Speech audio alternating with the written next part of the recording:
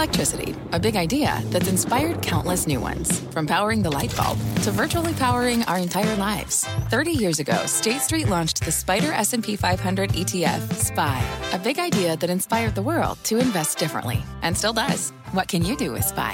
Before investing, consider the fund's investment objectives, risks, charges, and expenses. Visit ssga.com for a prospectus containing this and other information. Read it carefully before investing. SPY is subject to risks similar to those of stocks. All ETFs are subject to risk, including possible loss of principal. Alps Distributors, Inc. Distributor. Fast Money starts right now, live from the NASDAQ market site overlooking New York City's Times Square. I'm Melissa Lee. Our traders on the desk are Tim Seymour, Karen Feinerman, Brian Kelly, and Guy Adami. Tonight on Fast, Nike sinking after reporting earnings moments ago. The company conference call kicking off right now. We'll bring you all the headlines and get Wall Street's first take on the stock's reaction. Plus, another hit to the face for Mark Zuckerberg, the two co-founders of Instagram, jumping ship. Does the insider clash spell more trouble for Facebook's flailing stock? We've got all the details. But first, we start off with the gladiator-style battle being fought by the consumer. Yep, the consumer. Inside the arena, it looks like a fight to the death with rates on the rise as the 10-year yield at highest level since May ahead of tomorrow's Fed meeting, plus gas prices, they're soaring. And finally, fears of higher costs as tariffs loom. All things that should be taking down the consumer, but through it all, retail stocks continue to rally to all-time highs. Consumer confidence is soaring. So the question tonight, are you not entertained? Just kidding. The question is, can the consumer continue to stand strong? Is the strength a good sign for the stocks? Gladiator Guy, what do you say? I'd like to think, it's funny. Of course you'd like to think. I'd like to think. I'm like Russell Crowe. I'd like to think. I'd like to think. Period. Full stop. Stocks, please. Okay. Anyway. Did you see the movie Gladiator? Yes, I did. Oh, you sound. What does that mean? You sounded particularly excited. Because I actually remember that I saw it. I'm very proud of myself. It was one of Russell's fantastic work. Okay. Are you not entertained? Oh, did you hear that? That was yes. He's a fan of Fast Money, by the way. Russell, if you're watching, good to see you. The consumer, of course, the consumer is strong. But to me, and I'm sure I'll take heat from this, but consumer confidence to me is just an overlay of the S&P 500. What does it mean? It means when the market goes higher, people feel like they have more money, whether true or not. If people feel richer, people will spend. Don't confuse the U.S. consumer's ability to spend with their want to spend. That's something we've said a long time. I think the consumers are levered, and we can have that debate. Consumer debt now is north of 50% of GDP. That's unhealthy. With that said, as long as the market continues to grind higher, I think people will continue to spend money. However, and we talked about this last week quickly, consumer stocks are actually, some of these retailers are rolling over. We played the game last week. Would you rather, and it was, would you rather be in consumer staples or consumer retailers or banks? And I said banks. And if you look very quietly, these names that have had huge runs are starting to sell off. But Gladiator Guy, the reason we're talking about the consumer tonight is because the consumer sector is outperformed. If you're measuring by the XRT, it's outperformed the S&P. So it's not just a coincident indicator, which I agree, by the way. Consumer confidence is coincident. It's not leading. But it's outperformed the S&P by 16% since last Black Friday, and it's up over 30%. So it was left for dead, as in all these major retailers were dead. That was more of a structural issue. It wasn't a description of how healthy the consumer is. And yes, the consumer is extremely healthy. And I think wage gains, job, the amount of jobs and the available jobs, and we see this in every regional survey. So yes, the consumer has a lot of room to run, but again, I think we've had a very big run here, and I think we're going to take this same trend into Black Friday. Then I think the comps get really tough for a lot of these people. And the point is that this goes to the heart of the whole argument with the economy and the market, is that the consumer has been boosted by a good economy, tax cuts, stimulus, all these things, which has led to a strong stock market. Like Guy said, you have to ask now, 2019, is that going to continue, or is it going to come in? Right now, the stock market's telling you, you know what, that's going to continue. And you look at some of the more defensive industries like the utilities and the staples, they have sold off tremendously over the last couple of days while the consumer has done well. Where does low unemployment rate fit in? I mean, because theoretically, the consumer is in better shape than the consumer has been in a very long time. And finally, we're seeing the start of wage increases, albeit small, but we are seeing. I don't even think it's that small. I don't think the wage increase is that small. You have the $15 minimum wage, so that's pressuring companies. That's just starting a cycle of inflation. And I think you have other higher paying jobs where they can't fill them. They'd like to be able to fill them, and they can't find the talent. So that's good for the consumer. I think the consumer, we'll see. We haven't quite seen yet any back to school numbers. I bet those will be pretty good. And then, as Tim said, we're starting to get into that Black Friday and the holiday season. I think that'll be good Also, I am sort of concerned, though, about trade has all been rhetoric until now, and then it'll start to be actual trade issue, actual tariffs, which we haven't seen yet. Actual price increases, theoretically. Right. So either to be borne by the consumer or to be borne by the retailer. Right, exactly. Right. So, for example, GM today, which has been so frustrating, which I own, down on those BMW numbers, but also down on trade issues. And I think we may start to see, if we don't resolve trade quickly, and I used to think we would get it resolved much more quickly than I do now. I'm glad you brought up the BMW numbers, because I thought that was interesting. They're citing trade tensions and tariffs as distorting the demand picture. And you would think that for a product like a BMW, it's theoretically it caters to somebody. The ultimate tanning machine guy back in the day. Remember that, the convertible one? But I mean, it's a product. It's a sort of a luxury product, right? A higher end consumer who could theoretically weather price increases more, an additional tariff on the cost, and yet they're seeing an impact. Well, one of the things that we're seeing, and again, if you look at these regional Fed surveys, Richmond Fed today, by the way, best number since 1993, along with consumer confidence, best confidence since September 2000. But autos, houses, durables, appliances, not so much. And they've really been left out of this rally.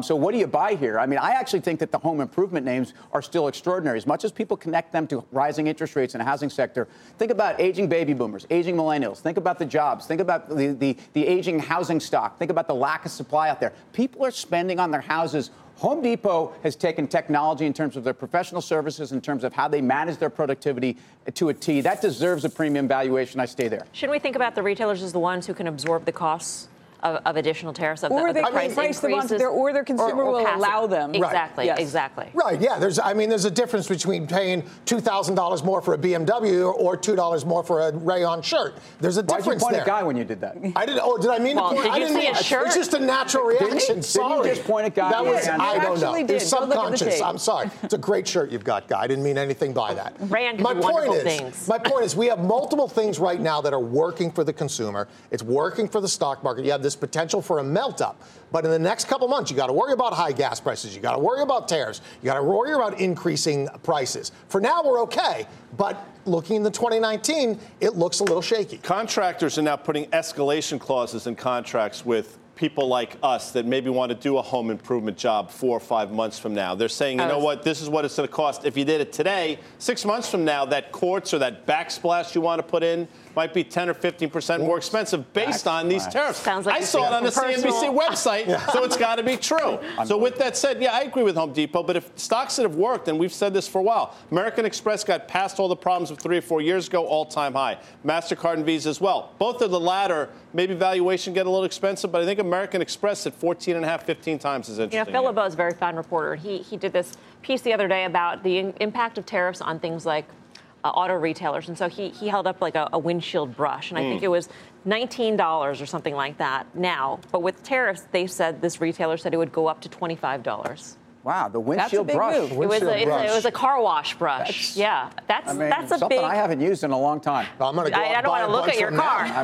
But a 25% increase. Sounds like a trade. If you sort of replicate that, and I'm not saying it's going to be 25% per se, but you sort of extrapolate that across the economy with different goods, and you think, maybe somebody's going to think twice before picking up that new car wash brush or whatever, fill in the blanks. The windows, you had louvers on the back of your Camaro, right, guys? So you didn't need that brush, right? Louvre, that's the first time we used that word. Today, which, by the way, digression is high tonight on the desk. It makes the comments from Wilbur Ross so ridiculous. He said the 1 cent can. It's a wide swath of items. You won't feel it. Yeah, you won't feel it across a wide swath. You won't feel it if you're Wilbur Ross. And you won't feel it if you're Wilbur Ross. But you will feel it without question. Just because it's not one thing, it's a series of things. That's why I thought his comments about a week and a half, 2 weeks ago were so ridiculous. All right. Well, we mentioned the rise in rates, but despite the move, the banks, they've been sitting on the sidelines pretty much. So what is wrong with the struggling sector? Which names could be due for a breakout? Let's go off the charts with Todd Gordon of TradingAnalysis.com. Hey, Todd. Hey, Melissa. First, before we jump into the financials, let's take a look at the bond market as measured by the TLT. Obviously, financials are very responsive to where interest rates are going. And this chart, to me, is so interesting. This is TLT back to 2016. And you can see this thing is just sitting on the edge of a cliff. I think just hanging on. I mean, it's got possibly five tests of this support level at 116. Personally, I'm short. I do think we break lower, and that obviously spells for higher interest rates, which should help the Fed. One thing that I would put to you guys is, why is this bond market moving lower? Is it that we have a hawkish Fed, and in fact, the economy is very solid, or is it China selling bonds? My good friend Ryan Dietrich, who's a fellow technician, put out a great chart. Chinese holdings of U.S. Treasuries at a 6-month low. So are they selling? And is that a good thing? And I think that kind of fundamental stuff that I just put out there spells into this chart in XLF, the financial ETF. Guy and I were talking this about a month ago. Our level was just about 28.5 right here in XLF. We broke out, but look what it's doing. It's coming back to retest. I think this whole market is just in such kind of limbo. Is it risk on? Is it risk off? It's a very range-bound market, and I think it just all depends on what those bonds are doing, as I said in the last bit. So I say let's respect the trend for now. The two charts that I brought along within XLF show a very good chart pattern. So I say, come on, XLF, let's hold 28. Let's get a bid here. So the first one I thought that looked pretty good was Citi. So we'll start up on the weekly chart in Citigroup. And you're going to see that we have a nice 5-wave Elliott trend. I love surfing those Elliott waves. And they'll give you 3 main phases of a trend. So there's number 1, that's accumulation. Here's the middle one, which is widespread participation. And finally, you should get a 3rd phase of this trend, which is distribution. So longer term, I think Citi looks good. This is the weekly. Let's get down to the daily. And the daily, what you'll see is a very nice kind of inverse little head and shoulders here. Oops, that's going to be another one. We'll kind of just zero in on that one. But I just want to, oh, there we go. Thanks, guys. So what you're seeing here is you've got a left shoulder, you've got a head, you've got a right shoulder. Here's that same kind of equivalent 28 level in XLF. Citigroup looks like it's holding. Support is in place. So if you do want to get some long exposure in Citi, I like that, provided we're above that 72, 73. In Citigroup. And finally, the Mac Daddy financial out there, JP Morgan, really, really strong looking chart up there. Just kind of like a continuation cup and handle here. You get a base, a little right handle here. If you can get that launch up through the 120 mark, JP looks good. So, if those banks can push up, bonds press down, I think those are your two guys to take you to new highs.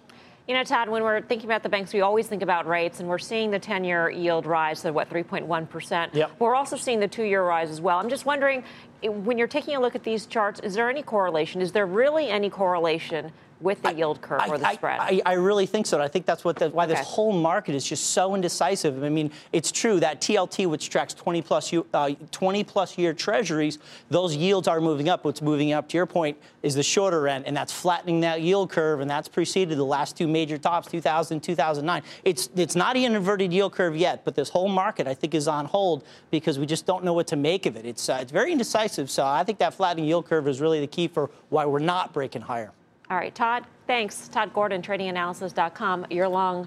I'm long banks. Look, I think the flattening yield curve, banks borrow short and they lend long, but they also borrow short and they lend short. And we're getting near a 3% 2-year. If anything, I think that's pressure on equity markets because I think you're actually going to suck some yield chasers out of it. But bottom line is financials have totally underperformed when rates have been moving higher. Okay, yield curve's been kind of flat. And that is troubling because I think they are the most levered to this economy that's got so much confidence around it. I stay long banks.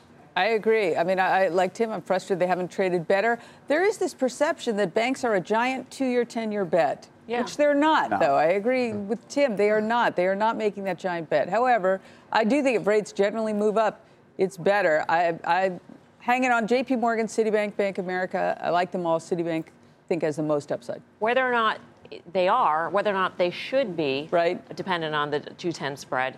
That's the way they trade. I mean, that's just the reality. I mean, out something different until the value will up. Right. Yeah, so, I mean, everybody's looking at the net interest margin, and the 210 spread is the proxy for that. So as long as enough people believe that, then that's how the banks are going to trade. That being said, I actually think something like a JP Morgan trades very well relative to the other banks, and actually today even. So for me, if I'm going to play the banks, I want to be in JP Morgan. Real quick, Wolf Research initiated banks today. I think Citibank, $91 price target, outperformed. That's obviously a huge move from 73. In terms of valuation, that's probably the cheapest one out there. All right, coming up, check out shares of Nike. The stock is falling after its earnings report. The conference call is underway. We will tell you what the CEO said about the controversial quarter. Plus, a big change is in the works for the Coinbase platform. They will be here to make the exclusive announcement. And later, General Electric slide continues, the stock hitting its lowest level in nearly a decade. But if history is any indication, the bottom might be in. We'll explain. We are live from Times Square in New York City. Much more Fast Money right after this. You seek the key. But first, you must learn the ways of precision, craft, and performance with Acura's all-electric ZDX. With a premium Bang & Olufsen sound system up to a 313-mile range and a Type S variant with an estimated 500 horsepower, the ZDX is their most powerful SUV yet. Unlock the energy when you visit Acura.com to order yours today. Welcome back to Fast Money. More trouble for Facebook as the Instagram's co-founders are calling it quits. Julia Boorstin's in Los Angeles with more on what this might mean for Facebook. Hi, Julia. Well, Melissa, Instagram co-founders Kevin Systrom and Mike Krieger are leaving the company. They were CEO and CTO, respectively. This after selling their app to Facebook in 2012 for $1 billion. And they've had quite a successful run over the past 6 years, growing it over to 1 billion monthly users. The co-founders writing in a post, quote, "We're planning on taking some time off to explore our curiosity and creativity again." Facebook shares bouncing back after dipping this morning on news of their departure, the departure which comes at a time when Instagram is considered increasingly important for Facebook's future. It's adding users when Facebook's core service has stagnated and it has more room to grow ad revenue.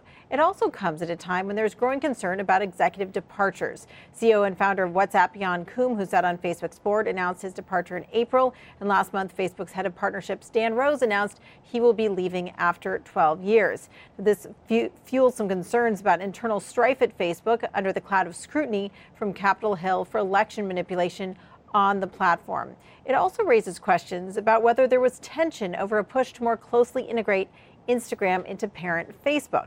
As for who will replace Kevin Systrom as Instagram CEO, there are a number of reports now that Instagram's VP of Product, Adam Mosseri, will get that top job. SunTrust Robinson Humphreys says that Instagram is left with stable footing and that the co-founder's departure ushers in an era for closer integration with Facebook, while JP Morgan says that we can expect Facebook shares to come under meaningful pressure from these departures. Melissa, back over to you. Julia, I think this raises the broader question about whether the Instagram experience is remaining the Instagram experience as it becomes more closely integrated with Facebook, particularly at a time when Facebook is really relying on increased monetization on Instagram in order to offset the declining metrics on the core platform. Well, I do think that they understand that Instagram is valuable because it's different than Facebook. It is a visual medium. It's all about photos. The captions and everything else about Instagram are really secondary to the photos and the videos on that platform. And so I would expect Facebook to be sensitive to that value in the difference between Facebook and Instagram. I just think it'll be interesting to see if they really encourage people to link more between the two platforms. One thing that we're seeing Instagram really invest in is the potential around retail. It's a natural place because it is so visual. It is like flipping through a glossy magazine to be able to sell people different products within that format. So I think that's one area where Instagram sees a unique ability to grow, and it's sort of less natural on Facebook. All right, Julia, thanks. Julia Boorstin from Los Angeles for us. I'm going to go to the number one grammar here on the desk, and that would be Guy Adami. Oh, yeah. I love the gram. I'm on Instagram, by the way. My name, if in case any of the folks, you should start following. What was your latest post? Yeah, that's an excellent question by you. Last Thanksgiving? Maybe. But you're supposed to, it's funny, I learned from my kids, you're not supposed to post a lot on the gram. It's like once or twice a week or so, not like every 5 minutes like on Twitter. Can I pull this back to Facebook? Yeah, please. You may. So, listen, I get ridiculed, your Facebook basher ever since last quarter, and it's probably true. I've probably been a little too hard. Tim's been right on this one. I'll say this. Stock hasn't really bounced since last quarter. Had that huge sell-off, went up to 180, and is right to back now, lower than we were after they reported. Not a good sign. I thought it would do a back and fill, back to those levels we saw, 155 when Mr. Zuckerberg was testifying. I'll stand by that. But at some point, valuation matters. And today, on the other side, I actually thought it traded pretty well given this news. It had every opportunity to soften a couple percent and didn't do it. Yeah, I agree. I mean, it opened down, maybe a little 2%. More, 2+%, and rallied back to, down 1/3%. I thought it traded pretty well also. I think this part, these founders leaving, is really a sideshow to what are the main issues that face Facebook. And I think we'll get a look. October 31st, I think, is their next earnings release to see how are those expenses. It was that margin compression that we saw last time that so freaked the street out. I come back to valuation again, and I want to own this business at this price. See, I agree with that historically, but I just think the way people are viewing the company is very different. And So I've talked about this before, and the way I see it is they're going to have the companies that sell your data and our data brokers like Facebook, Twitter, Google, and those companies that use your data to improve your experience and then sell you things, which is very different to me. And I think getting consumer data right and privacy right is going to be critical for big tech, and I think that's on display this week. So worry about Facebook, don't worry about Google. Look, I've been very clear about Facebook. I think Facebook has existential issues, but more importantly, how do I value a company that can't value the costs of securing their most important asset? And I stay with that view. All right. Well, despite Facebook's recent underperformance, one options trader is betting on a big rebound ahead for the social giant. Mike Coe's in San Francisco to break it down. What'd you see, Mike? Yeah, so this morning at the outset, we did see slightly above average put volume, but by the end of the day, kind of to Guy and Karen's point, basically the sentiment changed, and one of the larger trades we saw was a purchase of the October 170 calls. Over 3,000 of those traded for about $1.16. So the buyer of those is making a bullish bet that the stock is going to recover above that 170 strike price by how much they paid, which would be up about 4% in just over 3 weeks. Looking out to earnings, which is going to be on the 31st, we're also seeing a slightly lower than normal implied move. So it seems like options traders are not overly concerned about today's announcements. All right, thanks, Mike. For more options action, check out the full show Friday, 5:30 p.m. Eastern Time. For more on Facebook and the fallout, head over to CNBC.com. I'm Melissa Lee. You're watching Fast Money on CNBC, first in business worldwide. In the meantime, here's what else is coming up on Fast. It's a General Electric blender. And it continues to blend up investors' portfolios. But we'll tell you the 3 signs to know when it's cleared to buy. Plus, a major change is coming to the Coinbase platform. And we'll tell you what it is when Fast Money returns. Wouldn't it be great to have all your investment and retirement accounts in one place? Yahoo Finance, our sponsor today, makes it easy. I use it to put my investment account and 401k accounts into one hub and get expert tips that help me confidently manage my money. For more than 25 years, Yahoo Finance has been the brand behind every great investor. Whether you're a seasoned investor or are looking for that extra guidance, Yahoo Finance gives you all the tools and data you need in one place. They're the #1 finance destination, producing a holistic look at the financial news cycle, including breaking news, original editorial perspectives, analyst ratings, independent research, customizable charts, and so much more. Securely link your brokerage accounts for a unified view of your wealth, including 401k and other investments. A comprehensive perspective is what sets apart great investors, and it's how Yahoo Finance ensures you have the insight to look at your wealth in its entirety. For comprehensive financial news and analysis, visit the brand behind every great investor, yahoofinance.com, the #1 financial destination, yahoofinance.com. That's yahoofinance.com. Welcome back to Fast Money. We've got a Bitcoin alert. Coinbase introducing a new listing policy that could bring in a whole influx of new coins and assets to the platform. So instead of the 5 coins currently offered right now, Coinbase users could soon be able to buy and sell hundreds or even thousands. For more on how this could shake up the global crypto market, let's bring in Dan Romero, the vice president of Coinbase. Dan, great to see you again. Thanks for joining us. Thanks for having me. What exactly has prompted this, and what will we see differently on the platform? So when we talk to customers, their #1 request is add more assets to the platform. And if you look at where we are today, we have 5 assets on the platform, and there are thousands of cryptocurrencies we don't support. So what we're launching today, and I'm really delighted to talk about, is listing.coinbase.com, and a new process where we will enable Coinbase to list as many assets that are compliant with local law. So let's take the case specifically within the United States. I mean, we've spoken to you guys many, many times. We've spoken to Asif about why there are so few coins listed on the platform right now. And a big part of the reason is because of the regulatory sort of uncertainty surrounding whether or not a particular coin is a security or a commodity. Has there been any more developments? I mean, as far as I know, there hasn't been too many developments in terms of just determining which coins out there fall into that category. So will we actually see things change on the U.S. platform? I think you'll see changes globally. We're a global company with global customers, and I think we are going to take a region-by-region approach with every asset, with ultimately trying to allow customers wherever they are to have access to the maximum number of assets possible. Okay, so I think about in the U.S., we are very much engaged with regulators and are going to make sure any asset we list in the U.S. is compliant with local law. Okay, so does that mean, I guess I'm trying to ask for the Coinbase user in the United States, and I'm sure that many people in our audience fall into that category where they are Coinbase users within the United States. Are you able, under the current regulatory framework that exists or maybe doesn't exist right now, to list more assets? We feel confident in our ability to list more assets in the U.S., but it's going to be a case-by-case basis. Where do you think you'll see the most additional listings happen around the world? And that really speaks to the regulatory framework that exists in different countries and how it differs from what it is here in the U.S.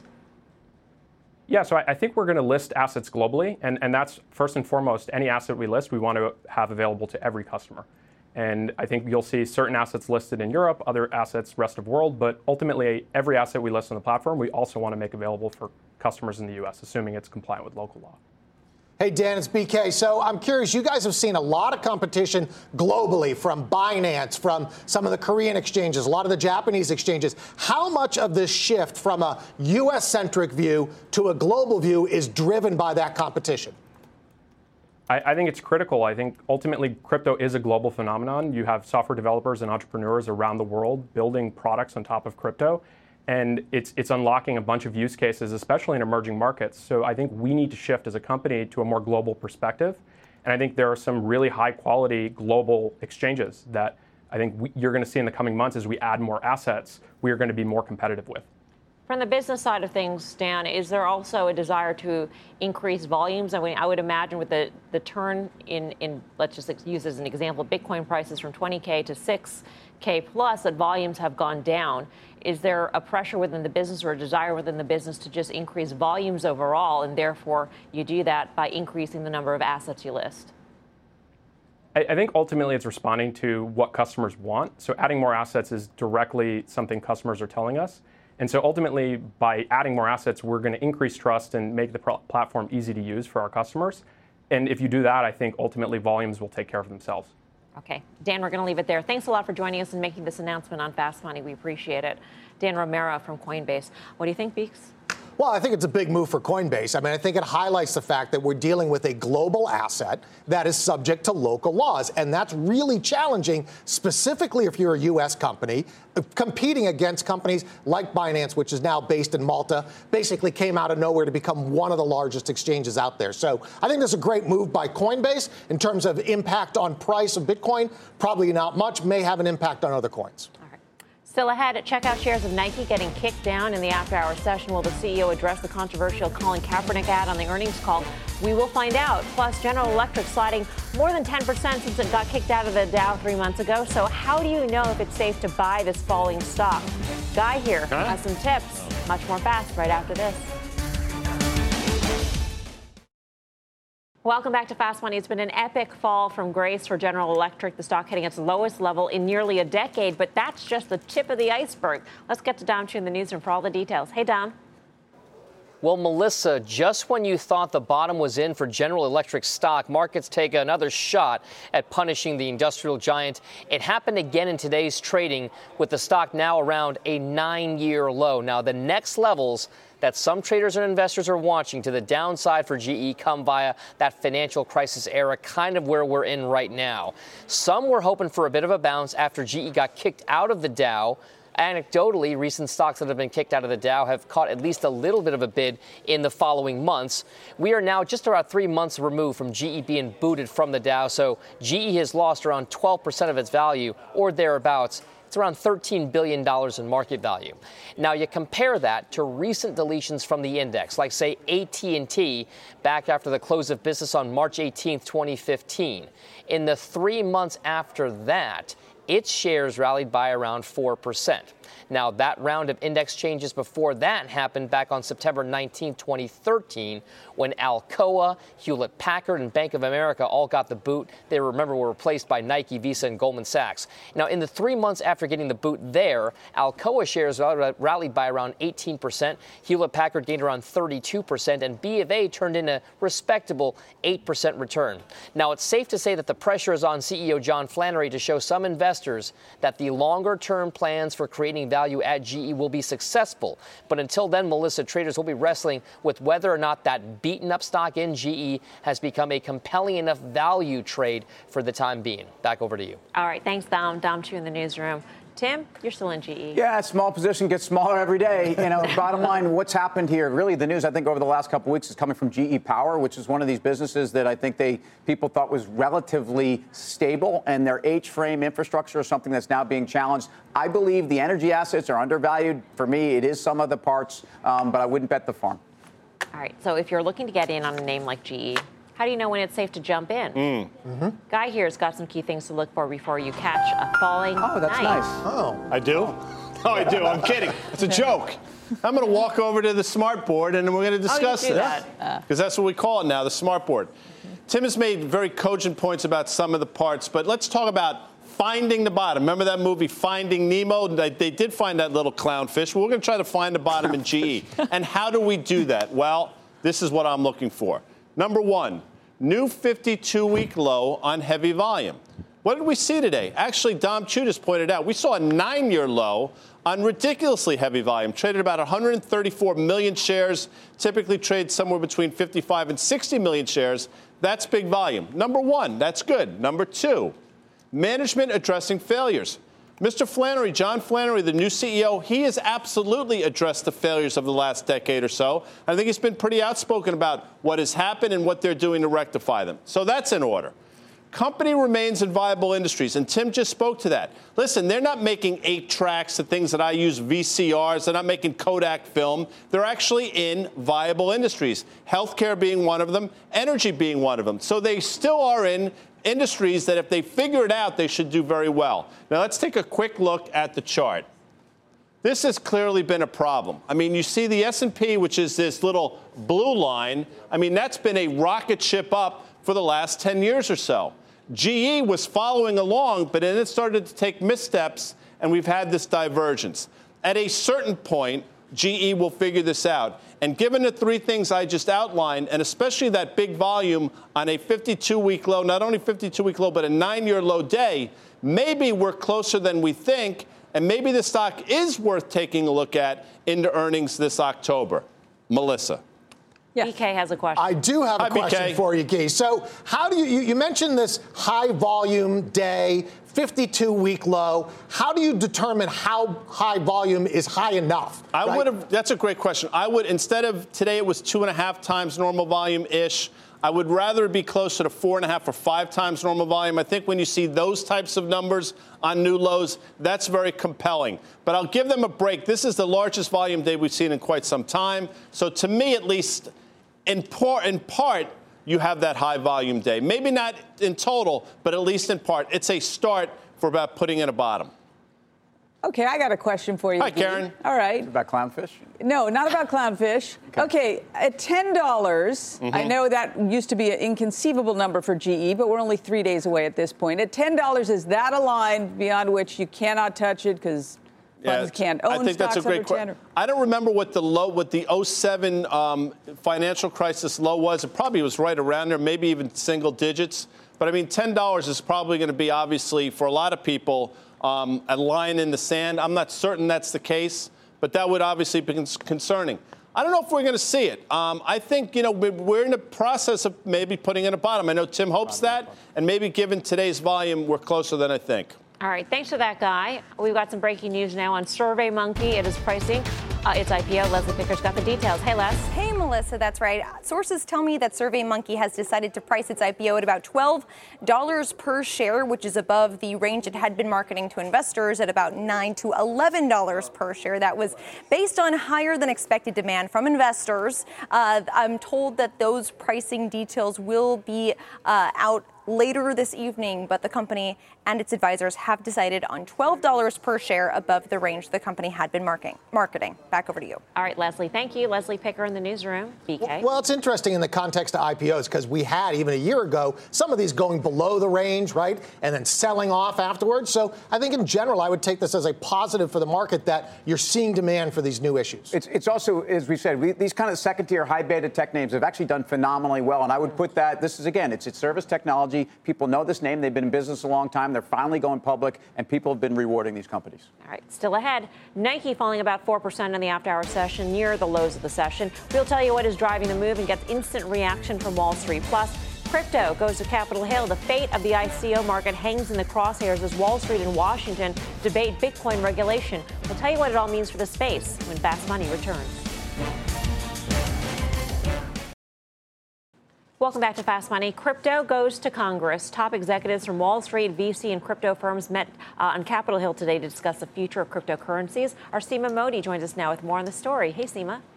Melissa, that's right. Cryptocurrencies and ICOs were all the buzz today in Washington. Congressman Warren Davidson from Ohio hosted a major roundtable with roughly 50 Wall Street representatives on Capitol Hill.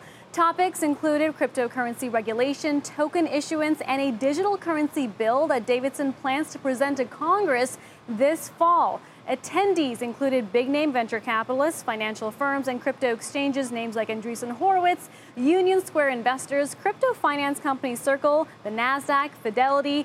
The key focus for today's meeting included finding better ways to protect consumers from crypto fraud and regulate cryptocurrencies more effectively. Participants expressed frustration at what some felt was a lack of urgency. Some worried that if the U.S. does not regulate soon, innovation could flock to other countries. In fact, some executives raised questions over whether the SEC was truly the right government agency to be regulating crypto, or whether it should be the CFTC or possibly an entirely new government organization dedicated to dealing with digital currencies. Crypto execs also complained that ICOs and instances of fraud have given the broader crypto space a bad name, and that folks in the room want to be compliant if given the chance. The meeting comes amid rising concerns from lawmakers over the woes of investing in crypto, including manipulation and funding in terrorism.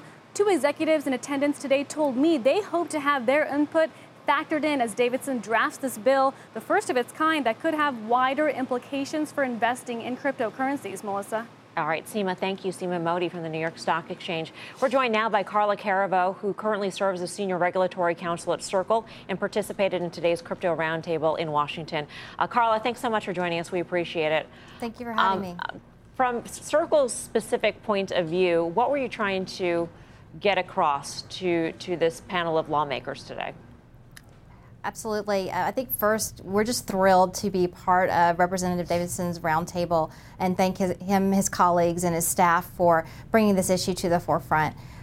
We think that legislation is the right way to move and the way to move this industry in the U.S. And that's one of the reasons we created, or we're co-founders of the trade association that's the first of its kind called the Blockchain Association, because we do think that Congress needs to step in if we want the U.S. to be competitive here. So that would be the first thing that we would advocate for.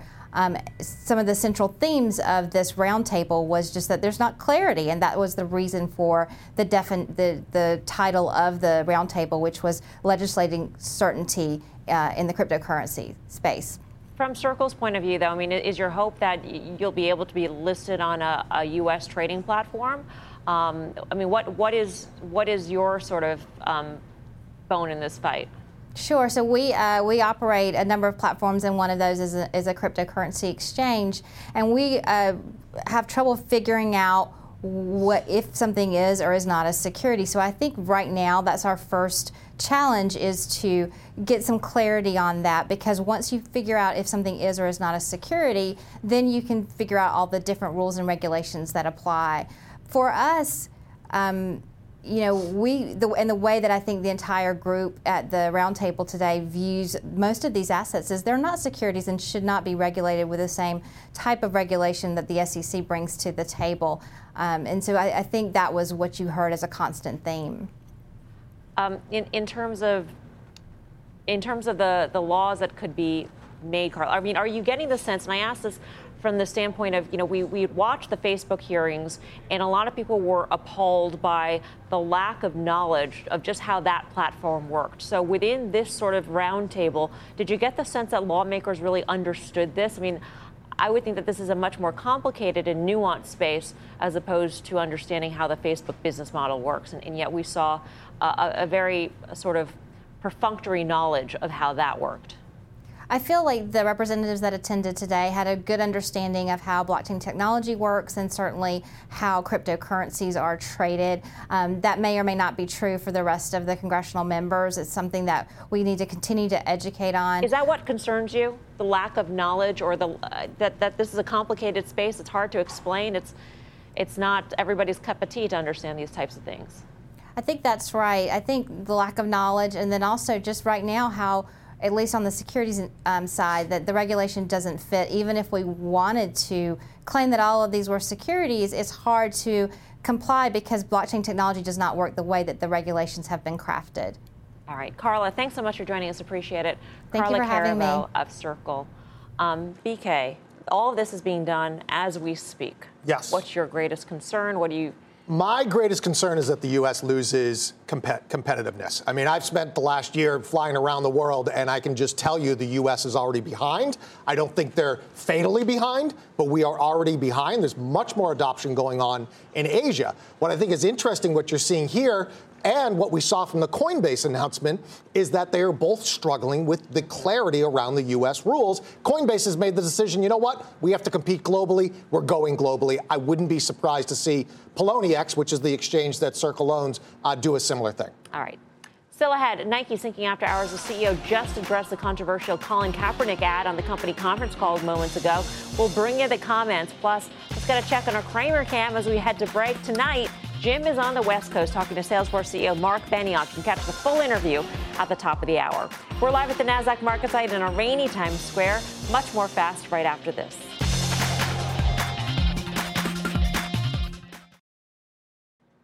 Welcome back to Fast Money. Nike down by about 4% in the after-hour session despite an earnings beat. Let's get to Sarah Eisen at the New York Stock Exchange with the details behind the quarter. Hey, Sarah. Hey, Melissa. And Mark Parker, CEO and chairman, just addressed for the first time how the Colin Kaepernick ad actually impacted Nike's business. Listen to what he said.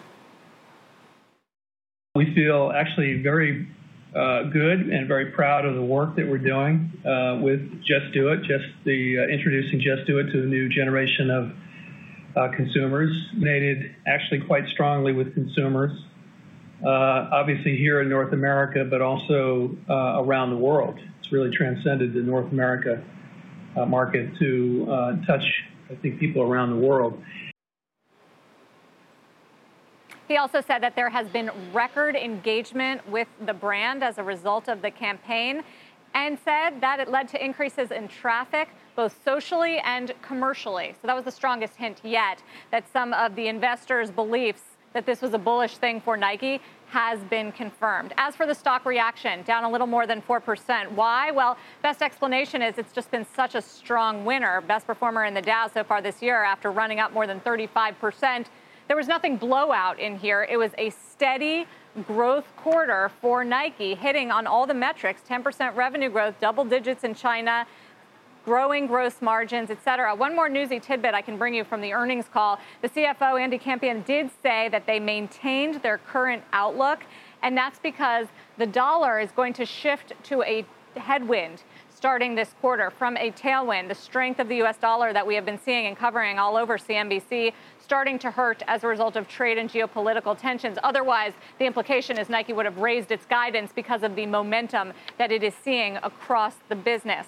We reached out to some analysts for quick commentary, first reaction. I'll share that with you. Matt Powell from the NPD Group points out that the wholesale business is growing faster than retail sales. Stacy Widlitz, a contributor on retail here, says Nike's story is very much intact. Product looks as good as candy. Jan Niffen, though, says, I wouldn't be telling people to buy here. He also says the Kaepernick ad hurt the business for the mass market. No indication of that. And Sam Poser of Susquehanna says Nike is strengthening across categories, geographies, and distribution channels. So overall, if you're a bull on Nike, there's nothing fundamentally to alter that except for the fact, Melissa, that this has just run up so strongly, and a lot of it has been priced in, including what Parker said about Kaepernick and the impact. All right, Sarah, thanks. Sarah Eisen joining us from the New York Stock Exchange with the lowdown on Nike. We're practically at highs here on Nike, so was it sell the news? I mean, what's behind that? Absolutely sell the news. Look, 50 to 85, basically trading at 29 times 2020 versus a three-year average around 22 times. But the good news is you've got an accelerating North America, you've got these international focus, and you've got DTC that's working. I think Sarah nailed all the points. Yeah, and I think, well, when you're trading at this kind of multiple, you got to beat by a little more than a little. Right. To keep that multiple. But they're only back to where they were 3 weeks ago. Yeah. It's a multiple. It's how expensive they are historically to themselves and how quickly they've traded up to $85. You want to take a silver lining? I thought the quarter was okay.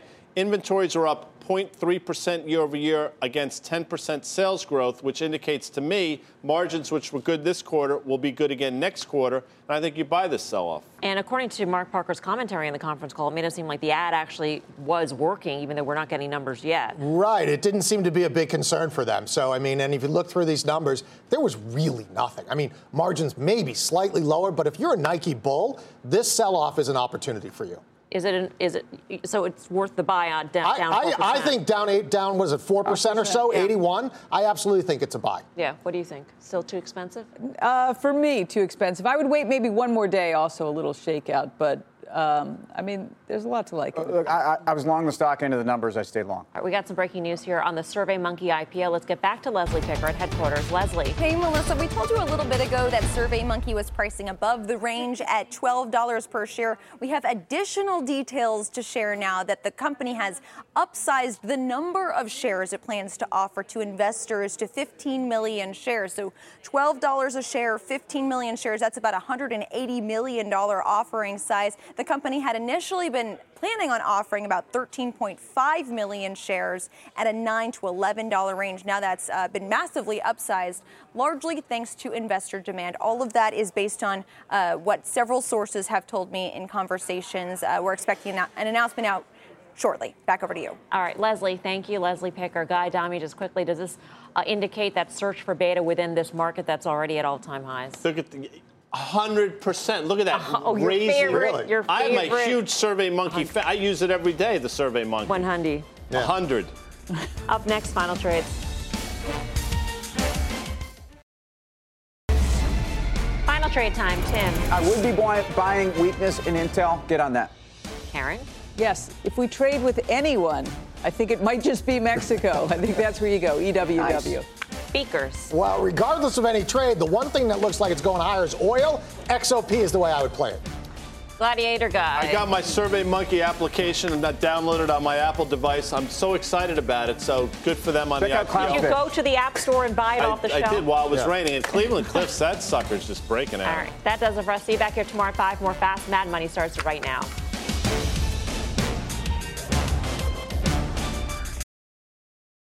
People today can spend half their lives over 50. So it's good to be financially ready for what's important to you as you get older, like a family vacation. Or starting your dream business. Welcome to Connie's Coffee. How may I help you? AARP's trusted financial tools can help you plan for whatever your future holds. That's why the younger you are, the more you need AARP. Start planning today at aarp.org/moneytools.